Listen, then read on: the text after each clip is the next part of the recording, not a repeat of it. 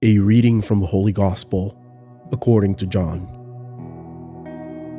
Lifting up his eyes to heaven, Jesus prayed, saying, I pray not only for these, but also for those who will believe in me through their word, so that they may all be one, as you, Father, are in me and I in you, that they also may be in us, that the world may believe that you sent me.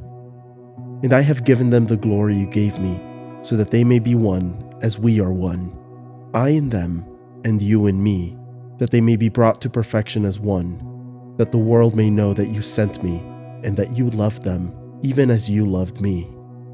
Father, they are your gift to me.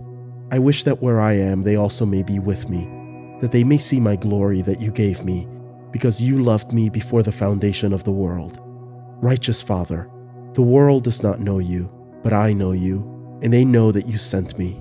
I made known to them your name, and I will make it known that the love with which you loved me may be in them, and I in them. The word of the Lord.